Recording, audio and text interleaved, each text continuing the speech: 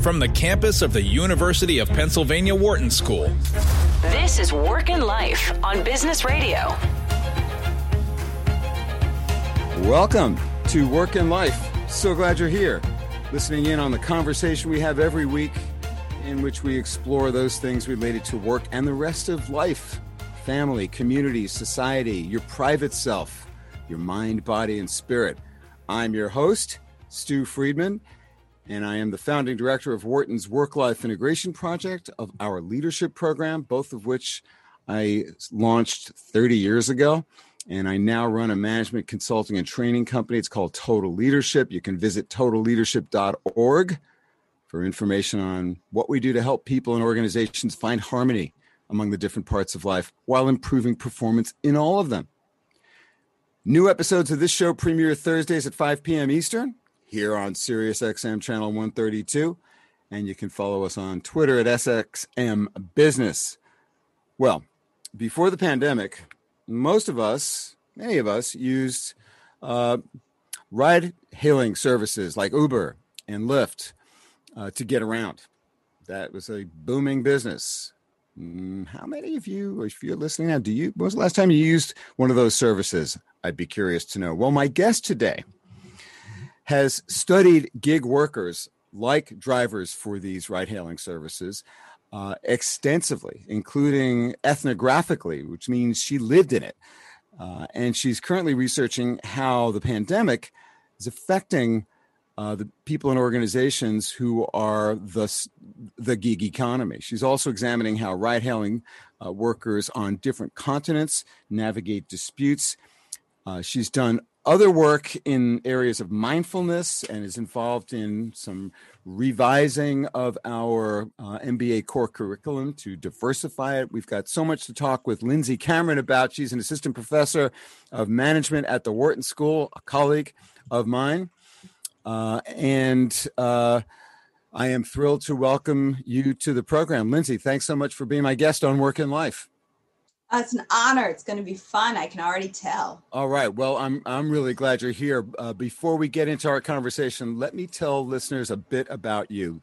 Lindsay's research focuses on how changes in the modern workplace, like algorithms and machine learning, short-term employment contracts, and variable pay, how these affect work and workers.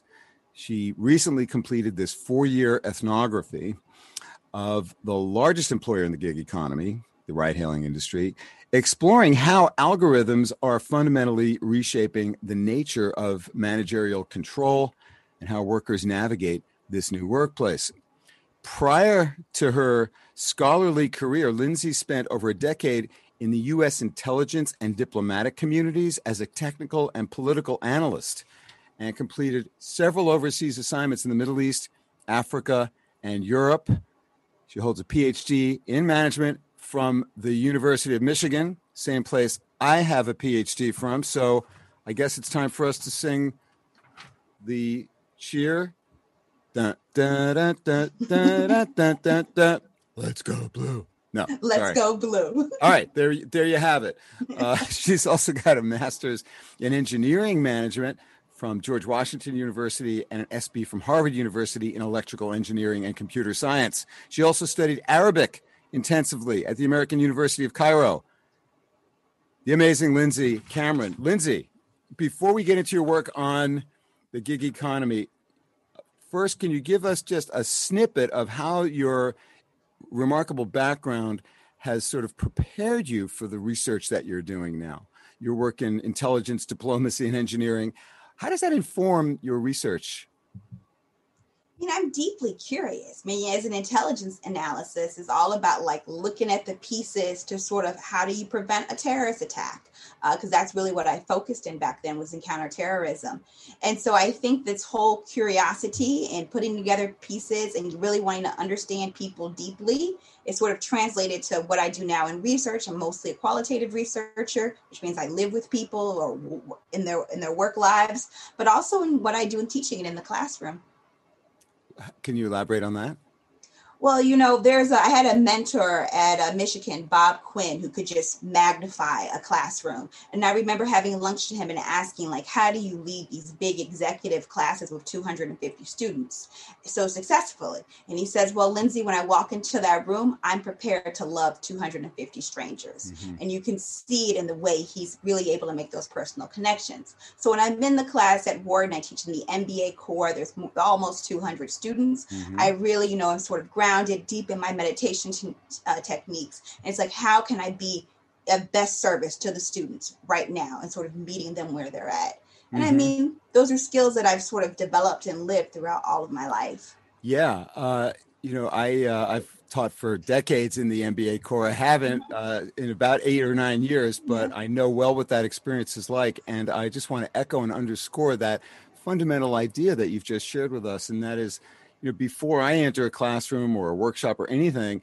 like that, I make sure to take a moment to remind myself that I'm there for them and that, their growth and movement is my primary concern. And it's really useful. You can do that entering any meeting of any sort, and you're going to have a better outcome. So thanks for reminding us about that and about how your curiosity and love for the people that you are interacting with and studying informs your current work. Well, I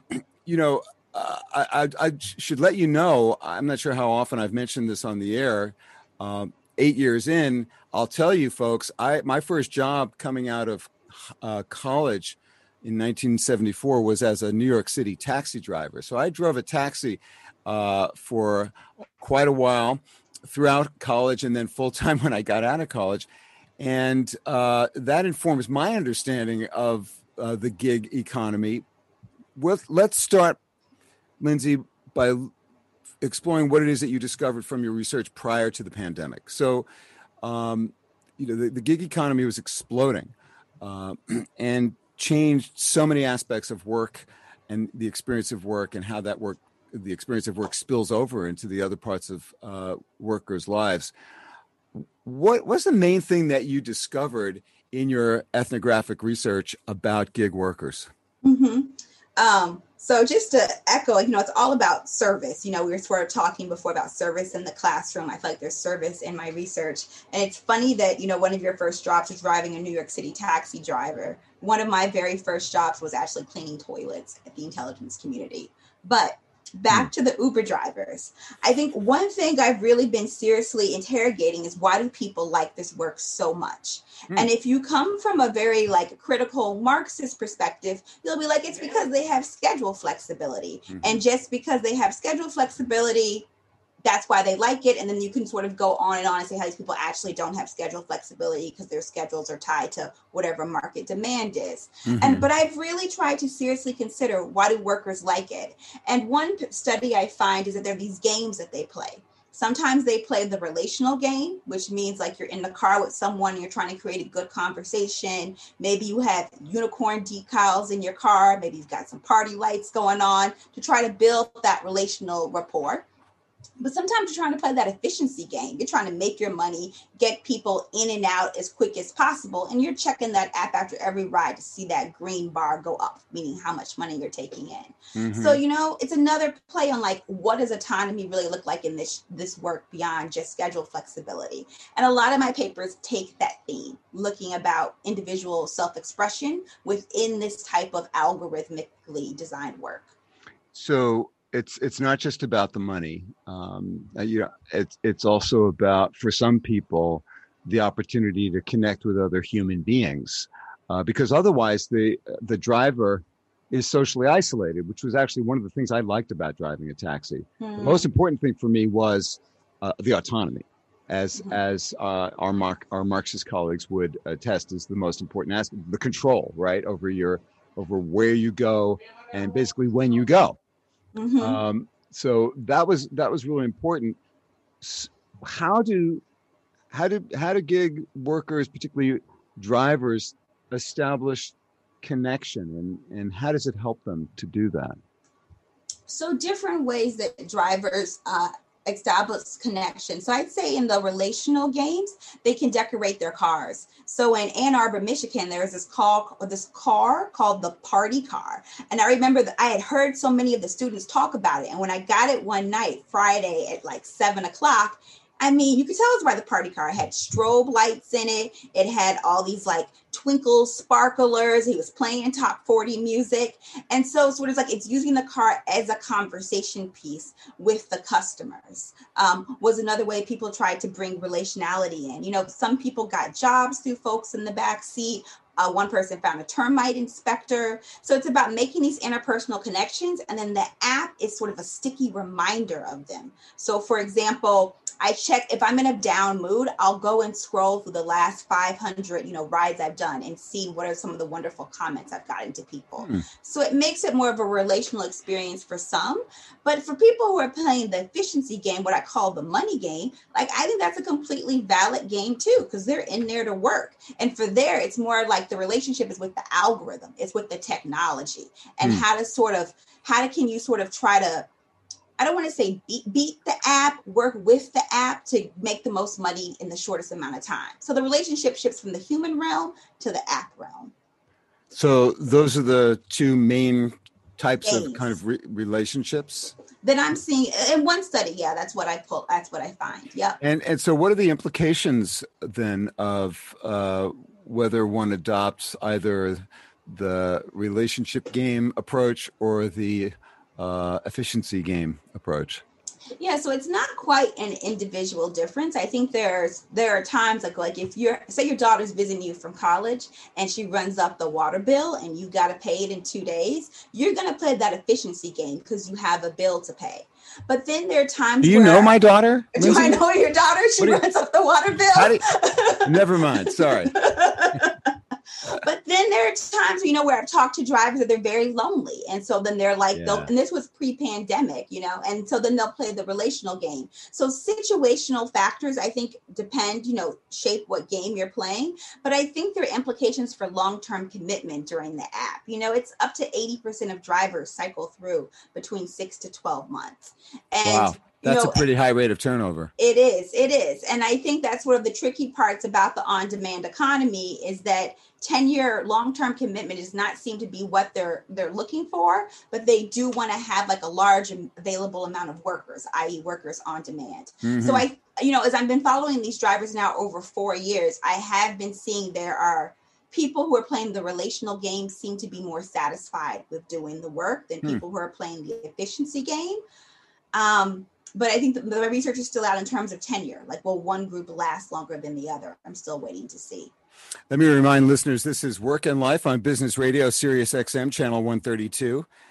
I'm your host, Stu Friedman, and I'm so glad you're with us today. I'm speaking with Lindsay Cameron, who's an assistant professor of management at the Wharton School and has done some remarkable research on the gig economy and gig workers. So what's your prediction, Lindsay? Are the people who are in pursuit of social connection and affiliation more likely to stay than those who are doing it just for the money? That's what you would think. But in my 4 years, I find the people who are playing the efficiency game really need the money. And so they do tend to be around. They're still around in my sample and still working, but they're very disgruntled. They seem to be more about often at times going between different apps, like moving away from ride hailing to like try Instacart, to try TaskRabbit to see if there are other ways they can maximize their money. So I think the way they stay in the game of working is going to look a little bit different than those who might play the relational game, who might develop more platform or even ride-hailing specific loyalties. Interesting. And so are there disadvantages from an employer perspective or from a business perspective for drivers serving multiple masters during a single shift?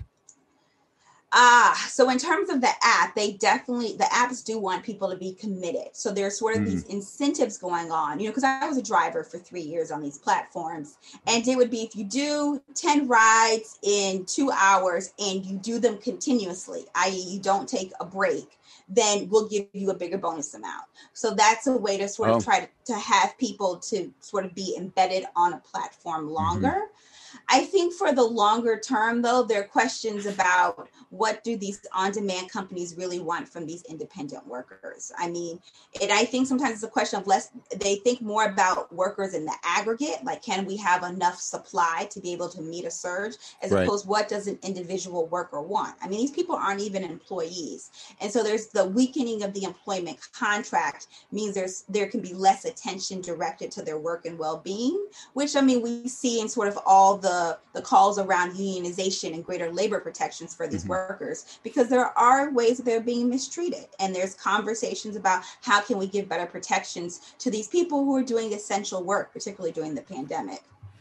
We're going to talk after the break about how the pandemic has shifted some of the dynamics of gig life. But I want to dig a bit further into what you found, particularly about how gig workers create meaning in their work lives when they're not connected. They're contractually connected to their employers, and of course, they're not likely to see the people that they drive very often after a single event. I remember taxi driving being a very lonely existence, and I appreciated that, because when I was in the front of the car, especially during the day in New York, people do not want to talk to you. At night, they're high, they're drunk, they're lost and alone, and they're poets, and they have a lot they want to say and confess to. But during the day, nobody wants to really talk to you. So I would use the traffic light moment of a pause to study the dictionary, which I just have had a lifelong fascination with, and I could time that space so that I could be learning new words. It's lonely though. And one of the things we found in our conversation with a psychologist studying pandemic life just last week, Kristen Shockley, was that the thing that's really hurting people's performance and increasing stress is social isolation. So what do people's lives look like? What was it like to be in that role in terms of how you felt about yourself?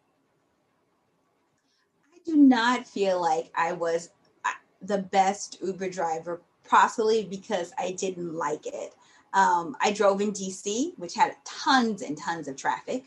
Fares were incredibly low when I was driving because the city was redoing the metro system. And so Uber fares were actually really low, trying to capture, this excess demand. And the same way, I found like people weren't interested in talking to me. The same as when I was a custodian many years back, cleaning toilets at the intelligence community.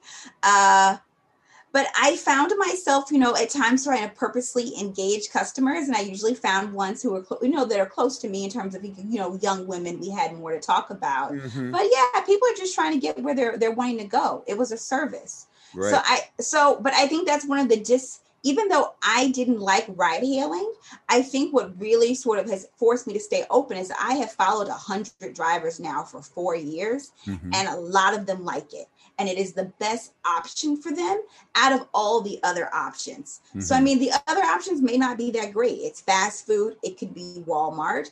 And so, there's social structural problems we have around low skilled work in America, and they don't have protections and benefits. But I do also want to honor that for many of them, this is better work than trying to do something that's fast food or at Walmart.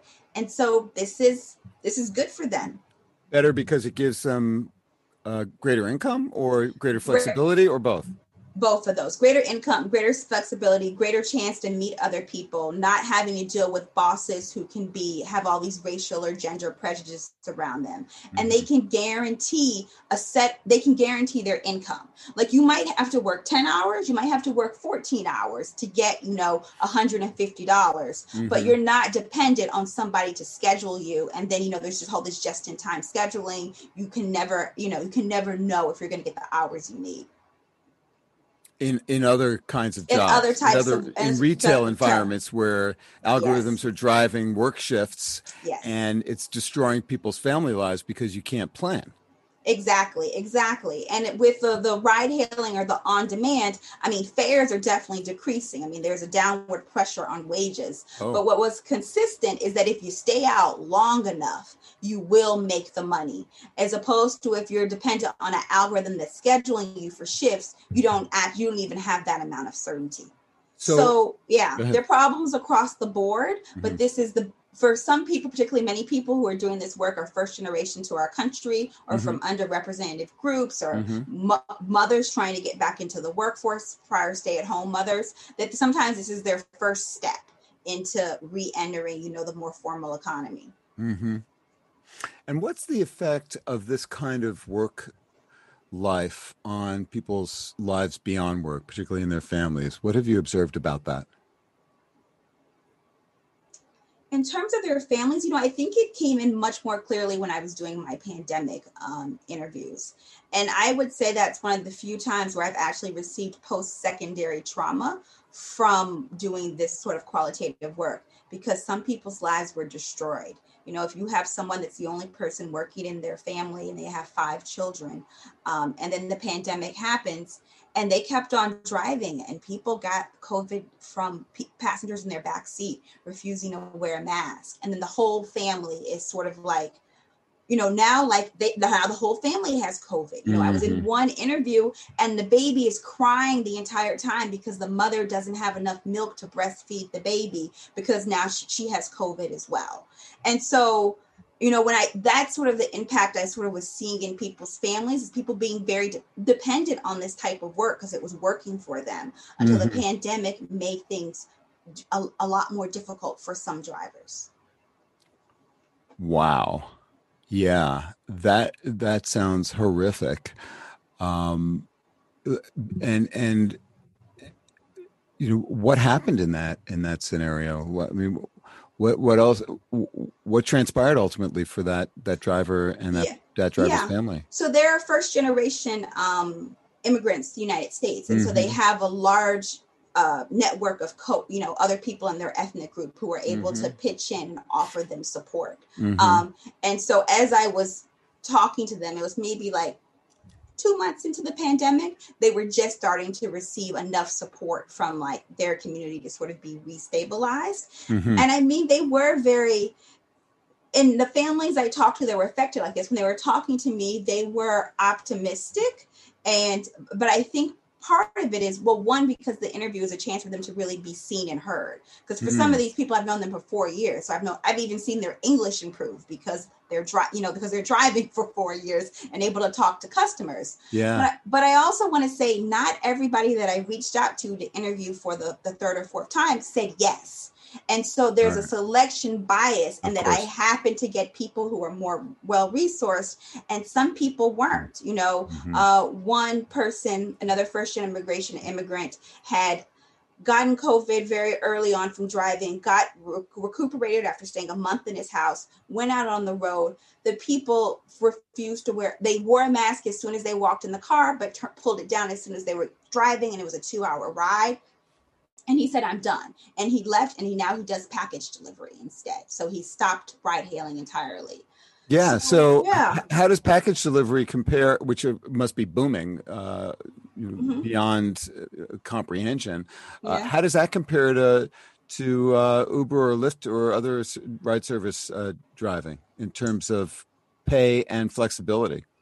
So it depends on what type of package delivery. Steve Viselli is a close colleague of mine, and there's a difference between being an Amazon Flex driver, where you've got to go to a warehouse and pick up the packages. And so then you've got increased risk there versus, maybe working for a more a mom and pop truck delivery service or, cargo vans, which is where this person actually went to he went off the on-demand economy for his package delivery because he felt like it's safer. But I have studied safer COVID-wise, right? But in terms of the folks I've been studying on Amazon Flex, the bots have been a problem they've had. So bots are automated computer programs that can, when they advertise on these apps, there's a job available. A bot can go in and like snatch the job before a human can go and snatch the job. And then as me being another flex person, I can actually pay the bot so I can get access Hold to on. the bot jobs. Whoa. That was too much. That was too much. No, it's not too much. It's just I have to understand what a bot is. Okay, bot. So please explain in 20 seconds what a bot is. Sorry, I was a hacker in my previous career. I'm sure there's listeners who understand what you're talking about. Right. I'm an idiot. I need to have the explanation. A bot is a computer program that can automatically run to do. Okay, so imagine you're trying to get concert tickets. Like Garth Brooks is like my favorite singer on earth. And you're like refreshing that button like 1,000 times trying to get that Garth Brooks ticket. Well, you can have a bot go and hit the button 1,000 times much faster than your finger could to go and get that ticket. Okay, so that's getting a ticket, but that's not delivering a package. But but when batches are available for workers to now bid on or try to grab. So if I want to do the 7 to 11, Amazon Flex package delivery shift, I have to go out and click a button to get that 7 to 11 delivery shift. But there are bots that are faster than me that will grab that slot. To do what? What is the bot then drives the car to deliver packages? Sorry for my stupidity here. Well, the person who owns the bot can then go and sell the slot. There's a market for selling the slots. Yes. They're like scalpers. Yes. All exactly. Right. Now I get it. All right. Hang on a second. We got to take a real short break here. We'll be back in just a minute or so when we'll continue our conversation with Wharton professor Lindsay Cameron about gig life and all its discontents and its who knows what kind of magical future is in store. I am Stu Friedman. This is Work and Life on Business Radio, Sirius XM 132. Stay with us. We'll be right back. You're listening to Work and Life on Business Radio. Hey, welcome back to Work and Life. I'm your host, Stu Friedman, and I run a management consulting and training company dedicated to helping individuals and organizations find harmony among the different parts of their lives and improve performance in all of them. It's called Total Leadership. Go to totalleadership.org to find out more about that. I've been on the Wharton faculty since 1984. My guest today, I'm now emeritus. My guest today is Lindsay Cameron, who is an assistant professor of management at the Wharton School and has probably not been alive since I started teaching at the Wharton School.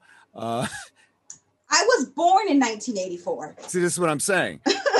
Unbelievable. All right, so you have two generations of Wharton faculty talking about gig life. Let's go a little further on this topic, Lindsay, that you've been studying intensively. I know that you've looked at how and why people resist the algorithm. What have you discovered in your research about that? So customer ratings are critical in this type of work. So you can be fired at any time without any sort of means of recourse if your rating goes below a certain level, or if a customer just says you've done something inappropriate. One person was blocked from the app because they said his car smelled like weed. And his car did smell like weed, but it was because the person before him had taken him to the dispensary. And did he have recourse to any kind of due process? So he was able to sort of file recourse. He was able to complain. 3 to 4 days later, he got back on the app. That's 3 to 4 days of income lost. And it completely varies. There's a guild in New York City, the Independent Drivers Guild. Yeah. More than 90% of their cases, though, are not resolved in favor of the client. So for the rider. So in this person's case, it worked out really well, but not in everybody's case. So there's a lot of resistance about customers. That will be you and me, Stu, and like how to game them to make sure they get a 5-star rating for them. Or if they think the customer isn't going to give them 5 stars, to make sure that rating isn't going to count. How do you discount a rider's rating? Well, if I got you in the car and you were in a bad mood, because you can just tell that some customers are like misbehaving people. They're just going to give you a bad rating because they're in a bad always mood. Behave very well. You behave? Okay. When I'm in a taxi, because I drove a taxi almost 50 years ago. I know what it's like. Okay. I have a lot of sensitivity, just like you did a menial job. I'll bet that you have a lot of compassion for people doing this work, right? Yeah, Of course you exactly. do. Exactly. All right. So let's say you got an ornery person in the back there who's going to give you a 1. Mm-hmm. What do you do? I'll end the ride early. And so maybe I'm taking you the last, 100, 200 feet to your destination free of charge. But that means you can't rate me. Or I'll give you a rating that's a 1 instead. Because the drivers believe that if both people rate the interaction low, it's less likely to be flagged as problematic in the system, as opposed to me as the driver give you a 5 and then me as the customer give you a 1. Wow. So if you make it a symmetrical hate relationship, then it's going to be discounted. But is that true? You got me. But you don't know. Okay. And that's the thing about studying these platforms is it's all from the mind of the workers and how they are perceiving, accepting, and rejecting and resisting the algorithm. Because the algorithm changes so quickly using all of the, these big minds at each of the center that are sort of planning out routes and what makes the most sense. Like you can't even possibly know what the algorithm is going to do because it's learning on the algorithm itself is learning on the fly.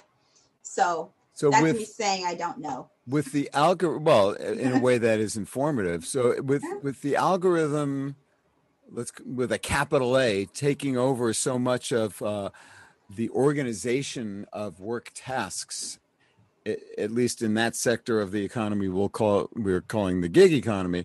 What does this imply for the freedom and control and autonomy, which is increasingly important for all kinds of workers, but especially so to the extent that working families need to have flexibility, especially in pandemic times, to be able to do all the things that they've got to respond to on a kind of ad hoc basis. Mm-hmm.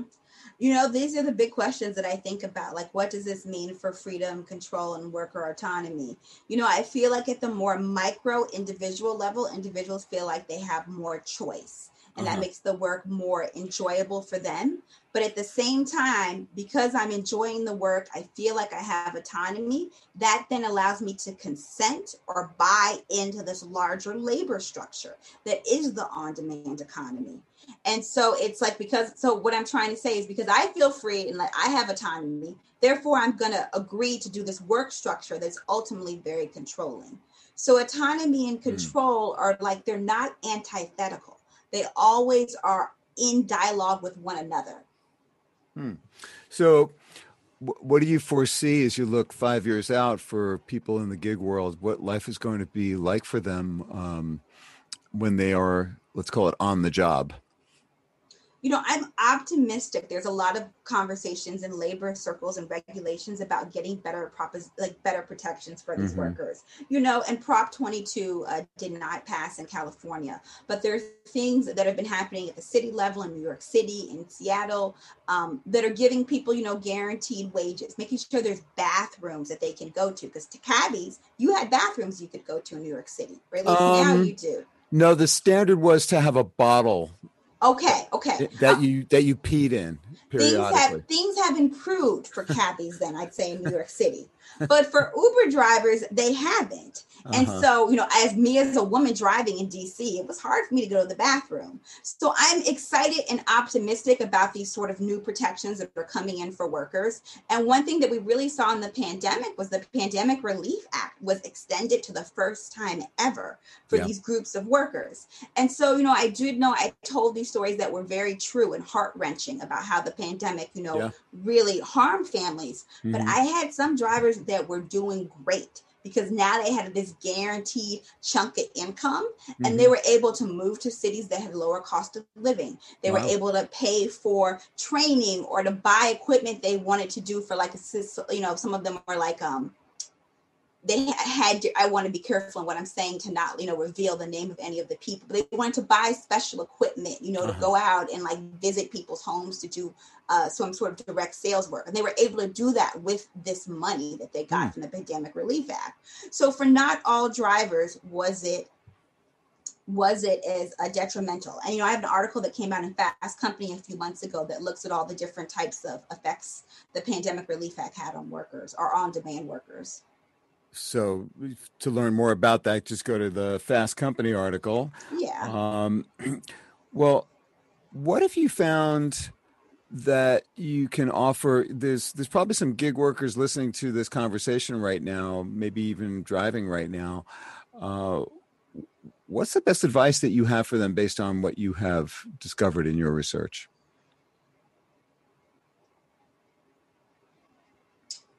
I think forums are very powerful. So the online Facebook groups, WhatsApp groups, every community, even I'm studying drivers now in Africa and Eastern Europe.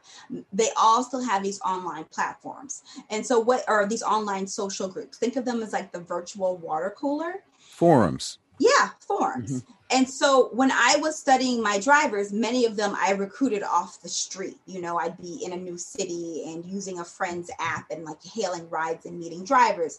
And so the majority of those drivers weren't involved in these online communities. But I find that those who are in online communities are more aware of sort of their rights, of what they can ask for. Like, you don't have to give somebody a ride that refuses to put on a seatbelt, or doesn't have a safety seat for their child. And so it creates this sort of social support. So you know your rights, you know what to ask for, and you're abreast to changes that are happening on the platform. So that would be my big advice, would be to find a social community. So that you don't experience to the same degree the kind of social isolation that can really be harmful. Let me remind listeners, this is Work and Life on Business Radio, Sirius XM 132.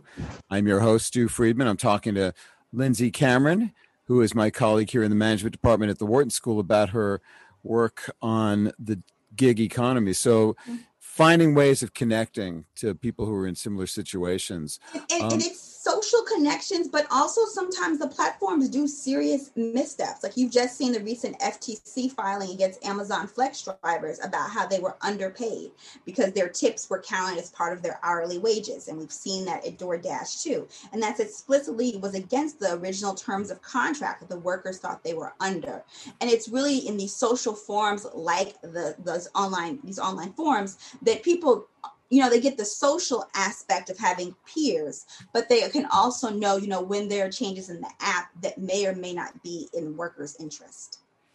Yeah. And I could see how that would make them stronger because they're organizing, are able to take collective action, but also reduce that sense of being alone, which creates a greater sense of belonging and makes you feel better about what you're doing every day, aside from the individual interactions that you have with people in the car that you're driving. Anything else that you have to offer that you've discovered in living in that world, studying that world, in terms of how the work that people do as ride-hailing service providers and how that affects their family lives? What did you see that people did that enriched their family lives or that hurt their family lives that would be useful for listeners to know, both as drivers themselves, if they are, or as passengers, so that they are able to be the kind of passenger that we would all want that passenger to be: courteous, respectful, compassionate. So I do think in terms of drivers and their family lives, then it would go around to the schedule flexibility. That, men were I talked to some people that were stay-at-home fathers and were able to schedule around their children's performances and things like that. So, but also to meet like last minute expenses, like when your daughter needs something for band recital, or, your daughter's due, she drives up your water bill. No, I was just kidding about that. She doesn't. But in terms of what we should be to be a good passenger. Yeah. I think it's like basic human courtesy things, saying hello. Many of them aren't engaging in a long conversation, but it's particularly around calling a ride when you have enough time to get to where you're going. Which can be tricky but you don't want your driver to feel pressed for time, because then that creates anxiety in the car and that can change their driving. So it's giving yourself enough time. And I also think there are questions I've been thinking about of what does it mean to be an ethical consumer of these sorts of services? Yeah. Because we all know, these people are not getting the same wage protections, the same salary, minimum salary guarantees that they should be. Yeah. But they make our lives as middle class or, professional folks so much easier. Particularly think about how often we use Amazon Prime and what does that imply for all those workers along the supply chain. And I don't think I have an easy answer for that right now. It's something I think about, but what does it mean to be a modern ethical day consumer? I don't know if maybe you have any thoughts about that. Well, I tip big. I try to be generous in tipping, and I try to acknowledge the human being when I have the interaction with them, whether it's at my door or, in pre-pandemic life, if it's somebody who is providing a ride for me, for example. I think you're right. It is about the essential humanity that binds us, and to be acknowledging that. It's hard to do, though, because, you're in a service role.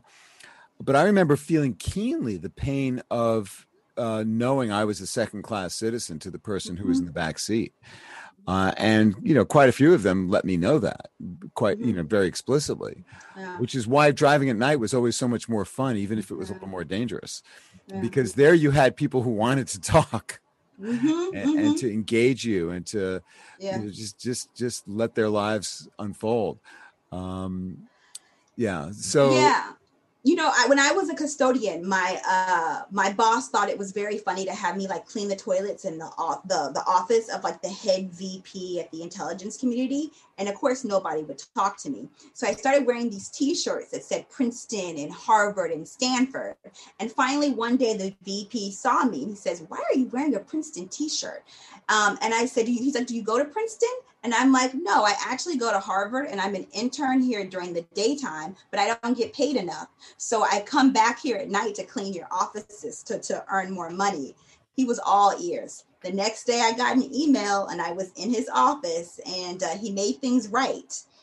He made things right for all the interns, but I kept my cleaning job because it felt bad to quit in the middle of the summer. Oh, wow. Yeah. But well, I hear. Good for you, Lindsay. Yeah. Creating real change. Go ahead. So you were. Yeah. But I hear what you're saying about the shared humanity.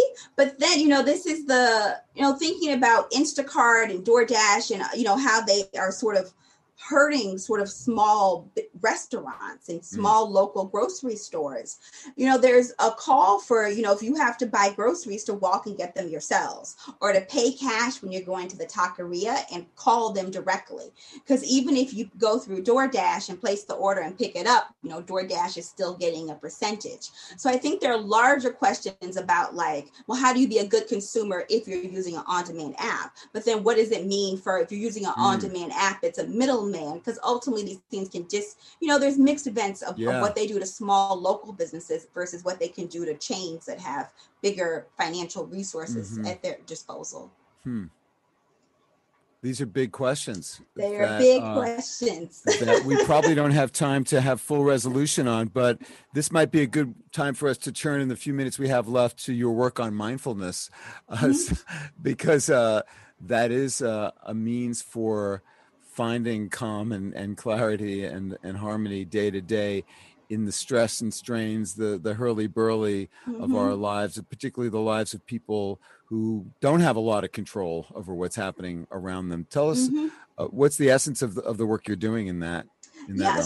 So it started, back when I was serving in Iraq, and their bombs going off, and I didn't know what meditation was. I think I probably read a yoga journal article and sat in the corner and started meditating. And then my practice has grown from that. My father actually died in my arms 10 years ago, and I was able to really be with him during that dying process. And that really is thanks to my meditation practice. And I'm on the path for ordination, so it's a big part of my life. But in terms of research, it's funny you should ask, my very first paper was about mindfulness, and it was around call center agents in a big insurance company, which is a very stressful job. You're not treated like a human, and you're sort of being driven by this clock. It's a very mechanized, tailorized work. And what we had them do is before they would pick up the phone to answer the next call, they would take 2 or 3 centering breaths,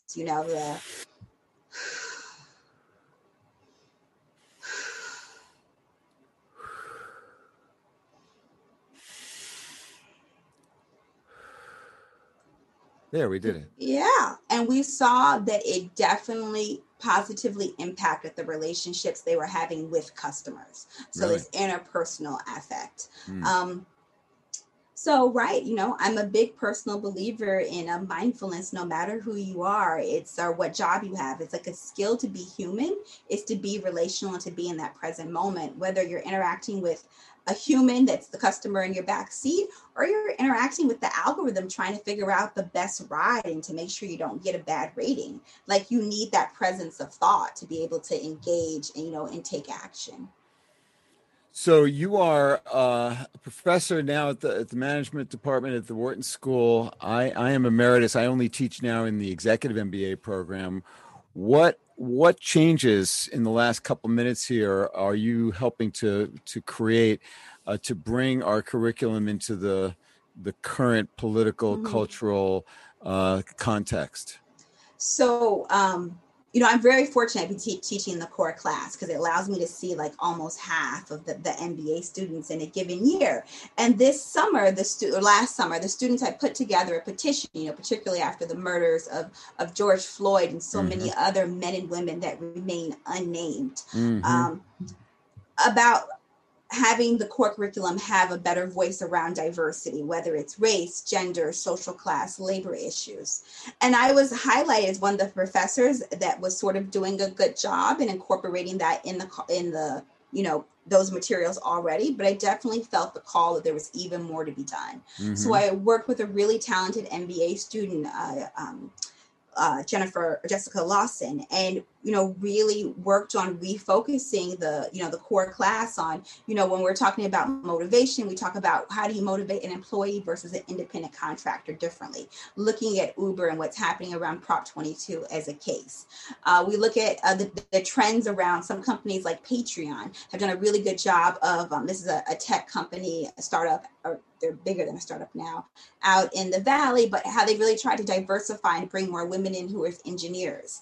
And how are you able to do this thing that's sort of a very hard thing to do that many tech companies are struggling with. So I've really sort of, one of the things I've been really interested in is like, how do we bring in social issues that are a pressing concern to us all, but also integrate them in sort of what are the day-to-day things that we're teaching as part of the core curriculum, because it's not separate. It's not like work is here and diversity and inclusion is over there. Like, they're all intertwined and we're all privileged in some ways, and we all in some ways don't have privilege in other ways. And so it's something that I think should be constantly on the mind as we're sort of, trying to do this thing called work and life and being a human.